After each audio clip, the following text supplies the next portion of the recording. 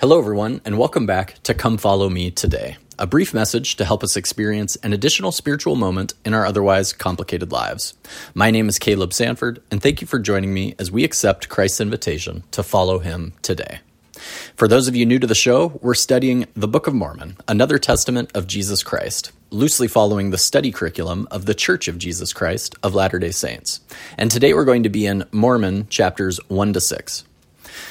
Well, I've struggled a bit to get this episode out because I wasn't sure what direction to go with it. These chapters are such a shockingly abrupt change compared to the spiritually uplifting chapters we've been focusing on for weeks now. We've spent over a month on a spiritual high as we've studied the visitation of Jesus Christ to the Nephites in the Book of Mormon and discussed his teachings to the people. The Savior taught us all the fundamental things we need to know in order to live a happy life, to treat each other with kindness and love, and to gain eternal life.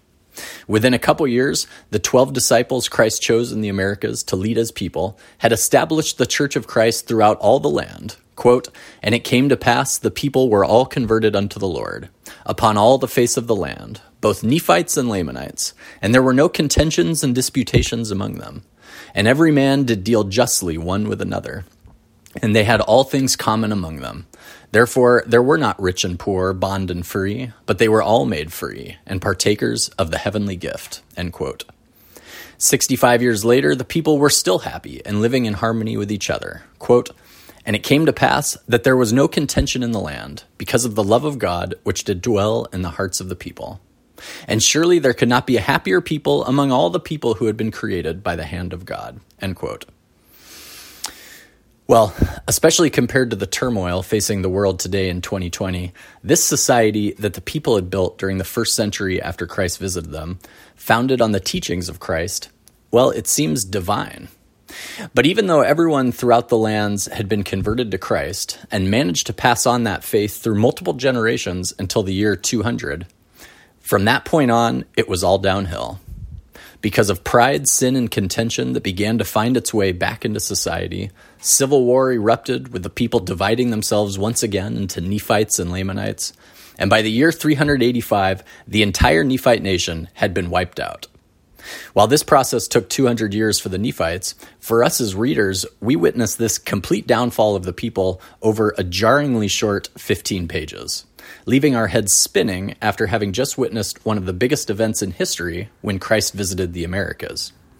Quote, "They were once a delightsome people, and they had Christ for their shepherd. Yea, they were led even by God the Father. But now, behold, they are led about by Satan, even as chaff is driven before the wind." End quote. So how did we get here? What happened? The people seemed so happy. They loved each other. They took care of each other. They treated each other as equals. They had faith in Christ. They had hope for eternal life. They met together often as Christ commanded them to renew their covenants and remember their Savior. And then slowly, they stopped all these things. I guess as I read this story, I think about how I want to make sure this doesn't happen to me, that I don't fall away from my faith, that my children build strong testimonies of the gospel of Jesus Christ, and that they are able to pass it on to my grandchildren and great-grandchildren, and so on. What worries me is that these people in the Book of Mormon, after Christ came, seem to be just as faithful, or more, than me. They seem to minister more to each other than we do today. They treated each other with more love and kindness than we do today. And yet, eventually their families all fell away. So what chance do we have? Quote, "O ye fair ones, how could ye have departed from the ways of the Lord? O ye fair ones, how could ye have rejected that Jesus who stood with open arms to receive you?" End quote. So let's take a minute to see if we can understand what happened to this people, so we can learn from their mistakes. It started in the year 201. Quote, "And now in this 201st year, there began to be among them those who were lifted up in pride, such as the wearing of costly apparel, and all manner of fine pearls, and of the fine things of the world. And from that time forth they did have their goods and their substance no more common among them. And they began to be divided into classes, and they began to build up churches unto themselves to get gain, and began to deny the true church of Christ." End quote. So personal wealth began to be a priority for some people, And these people began to see themselves as set apart from those who were less wealthy. And then some people began to fall away from the Church of Christ and joined other churches that likely allowed them to justify their behavior. These people eventually took upon themselves the name of Lamanites again, separating themselves from the people of God, who retained the name of Nephites. Fortunately, many of the followers of Christ held firm to their beliefs. But within 45 more years, quote, "the more wicked part of the people did wax strong, and became exceedingly more numerous than were the people of God," end quote. Then within another decade or two, quote, "and also the people who were called the people of Nephi began to be proud in their hearts because of their exceeding riches, and become vain like unto their brethren the Lamanites. And it came to pass that when 300 years had passed away, both the people of Nephi and the Lamanites had become exceedingly wicked, one like unto another," end quote. And that was it. They never recovered. Civil war brought both nations to their knees and eventually destroyed the Nephites. So for us, what can we learn from this story?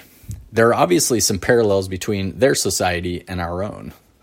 Pride, contention, secret combinations, and a class-based social hierarchy have already permeated our country. We watch many of our friends fall victim to this, lose their faith, and fall away from their God. In other words, we're already heading down the same path that the Nephites and Lamanites were going down. So the question for those of us who have remained faithful up to this point is whether pride, vanity, and an unhealthy desire for wealth has begun to infiltrate even the ranks of the faithful, of you and me. Or more importantly, how do we prevent this from driving a wedge between us and our Savior and each other? Well, I don't think I can answer that question, but I think back to Christ's teaching when he was instituting the sacrament for the people. After he had broken bread and blessed it and passed it out to the people, he said, quote, "And this shall ye always observe to do, even as I have done, even as I have broken bread and blessed it and given it unto you. And this shall ye do in remembrance of my body, which I have shown unto you. And it shall be a testimony unto the Father that ye do always remember me. And if ye do always remember me, ye shall have my spirit to be with you." End quote.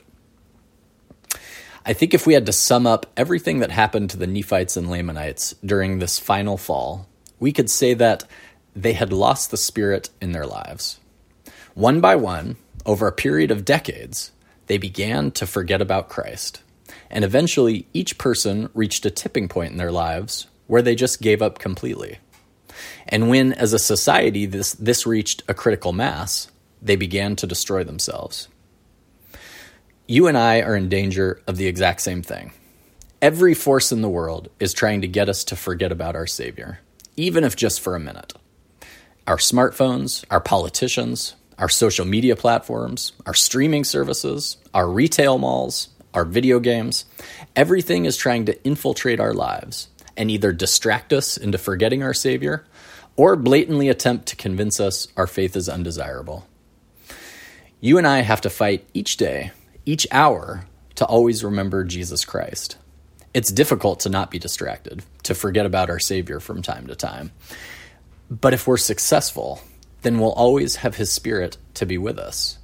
And if we always have His Spirit to be with us, then like Paul declared to the saints in Rome, quote, "If God be for us, who can prevail against us?" End quote. Thank you for listening today, and I'll see you next time.